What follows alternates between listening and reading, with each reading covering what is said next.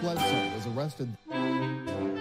Patrick Montgomery was in court. Jonathan Manapa will stay in federal custody. No, I don't take responsibility at all. Hey everyone, welcome to the show. So 66-year-old DC resident David Walls Kaufman was once a congressional staff member. And on January 6th, he lived so close to the Capitol, he literally walked to the building from his house.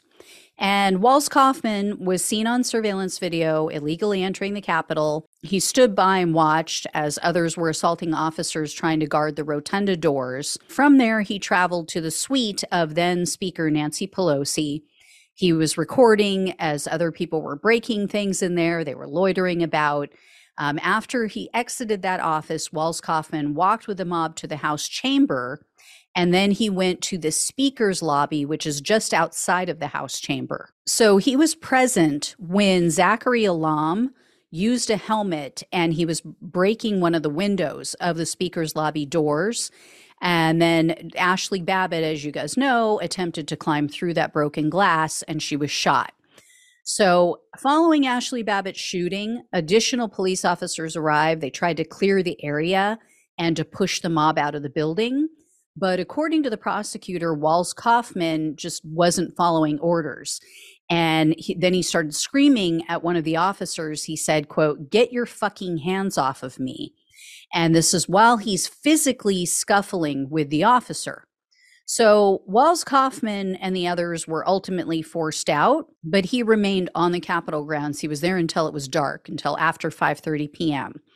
The government also noted in his sentencing memo that there was a January 6th video that was removed by Walls Kaufman from his YouTube channel. So he had really no explanation. He said, I don't know how it got removed. And then all of his Twitter posts from October 31st, 2020 through January 13th of 2021 also just happened to vanish. So Walls Kaufman was arrested on June 8th of 2022, and he was charged with entering a restricted building or grounds, 2 counts of disorderly conduct, and parading or demonstrating in a Capitol. Following his arrest, Walls Kaufman tried to downplay his actions at the Capitol, and his excuses kept changing. He made himself out to be a hero at first. He said he was trying to protect this little old lady. Then he used the old tried and true, I was pushed inside. And then he changed. Then he claimed that, we just walked in. Police waved at me as I came in, as I waltzed in unobstructed. So the prosecutor called this a fanciful tale. And I should note, too, Walls Kaufman is being sued for wrongful death. So if you guys were wondering how he was not charged with assault, here's why. Here's what all went down. The officer with whom he scuffled ended up taking his own life in the weeks that followed the Capitol attack. He is one of the officers who committed suicide. His death has been attributed to a traumatic brain injury that he suffered on January 6th. So the widow of this 35-year-old officer, his name was Jeffrey Smith, she filed a lawsuit prior to the government bringing charges, these misdemeanor charges. And her lawsuit says that Walls Kaufman snatched her husband's baton, took it away from him, and struck him in the face and the head with it. And Officer Smith's autopsy showed that he had multiple injuries to his face and his skull. Well, the prosecutor said we couldn't confirm that there was an assault, so we can't bring a charge. But it was also confirmed that Officer Smith was struck in the head with a large metal object at another point in time on January 6th. So it could be argued that that was the critical blow, the big metal object. However, the judge in this January 6th case held a hearing because she was questioning, why didn't you charge him with some sort of assault? And she told the prosecutor that she reviewed this video frame by frame. She slowed it down and she said, quote, "I do see Kaufman's hands on the baton. I do see Officer Smith fall forward." So she didn't say specifically she saw him strike him, but she did see him grab the baton. She did see the officer fall forward. Smith's widow wrote in a letter to the court, quote, "The scuffle between Walls Kaufman and my husband can be viewed on Jeffrey's body-worn camera in addition to the record of injuries received during the altercation, which include fractures to his face and suborbital cavities, as well as the traumatic brain injuries and concussion, all referenced by Dr. Arden. When the body camera video is slowed to frame-by-frame view, Walls Kaufman struck Jeffrey at least twice in the face with his own baton after gaining control of it in the Capitol. Walls Kaufman is a trained martial artist and used his training for malicious conduct that day when he came into contact with the police." So that civil lawsuit is still outstanding. It carries a much lower burden of proof. So it's very likely she will win if, in fact, the video does show what she's claiming it shows. So I will definitely let you guys know when I hear more on that case. In regard to the January 6th case, Walls Kaufman pleaded guilty to the parading charge in January of 2023. And he was looking at up to 6 months in jail, 5 years of probation, and $5,000 in fines. However, the prosecutor requested only 60 days in jail, 3 years of probation, 60 hours of community service, and $500 in restitution. At the sentencing hearing, Walls Kaufman told the judge, quote, "I'm extremely sorry about what happened that day and my role in it."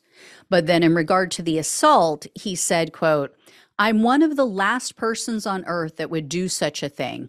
I've been described as a cop killer, but there is no evidence." We'll have to see, right? The guy is proven to not necessarily be a straight shooter, given that he can't get his story straight about January 6th and, how he even got into the building. So we'll have to see when and if that video is released. Smith's widow, as well as Smith's father, also spoke at the sentencing hearing, and they urged the judge to give him the maximum sentence. Their statements were truly heartbreaking. I mean, his widow said in part, quote, "Because of the choices he made on January 6th, I lost my husband.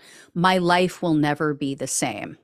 And Smith's father told the judge, quote, "Jeff's passing ripped the heart out of our family. We will never be whole again." So, yeah, all these people running around saying, "Oh, Ashley Babbitt, she's the only one who got killed that day."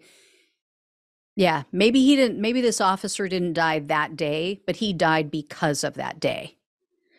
Unfortunately, the judge in this case was U.S. District Judge Gia Cobb. She is one of the weakest judges on the bench by far, even more so than Trump-appointed judges. Sadly, the judge sentenced Walls Kaufman to only 2 months in jail. I couldn't find anything about a restitution fee or a fine or probation.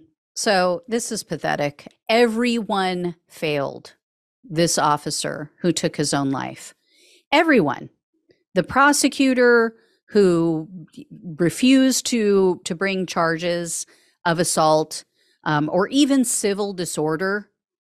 Every person, pretty much, everyone who has gotten physical, even if they didn't physically assault an officer, if they got physical with officers in any way, they were charged with civil disorder. His resisting and refusing to leave when they ordered him to, and him grabbing this officer's baton, absolutely qualifies as civil disorder. And he should have been at minimum charged with that crime. So they failed him, this judge failed him, and the family of this officer. It is horrific and it's vile, and these people need different jobs. They're in the wrong line of work. They suck. It's that simple. So anyway, guys, as I said, I will keep an eye on this civil suit. I will let you know when I hear more. Thank you all so much for watching and listening. Sorry I didn't have better news. Please like this video, even though it wasn't good news. I get it. Please share it with others so they know about the injustice going on.